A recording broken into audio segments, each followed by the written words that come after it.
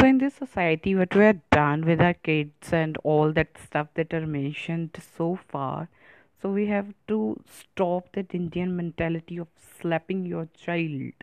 That's the curse to your children, because that's the major part you just have to brought into your minds, into the fear that you want to create through your force or your power. So that's the very shows parents the low self esteem, which further shows about how they just can't get through it, or how they can't understand the psychology of a child because they are so immature regarding that.